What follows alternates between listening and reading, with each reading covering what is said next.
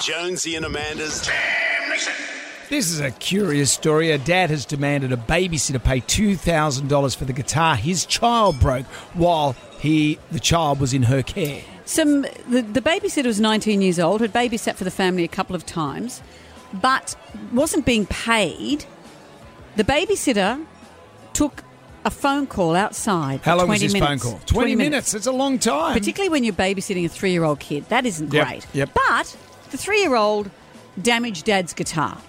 He wants the babysitter to pay, not just for a repair, but for a new guitar. Mm-hmm. He put this to Reddit, and most people are saying, I don't think your babysitter's responsible. Other people are saying she's responsible. She took a phone call for 20 minutes. So Could be much more dangerous than that. many people on the babysitter's side on this? Most people are on the dad's side, I should say? A couple are saying the babysitter was negligent.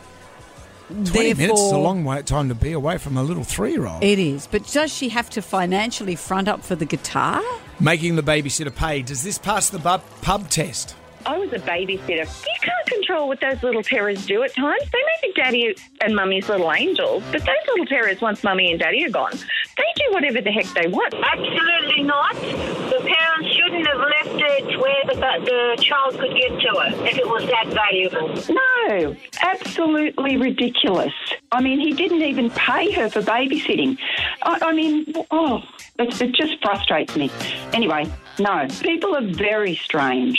Well, there's two sides to every story, and 20 minutes seems a long time to be on the phone. But either way, what an absolute tool. He's a knob. It's a risk you take. No, she shouldn't have to pay for it. He's just a wanker.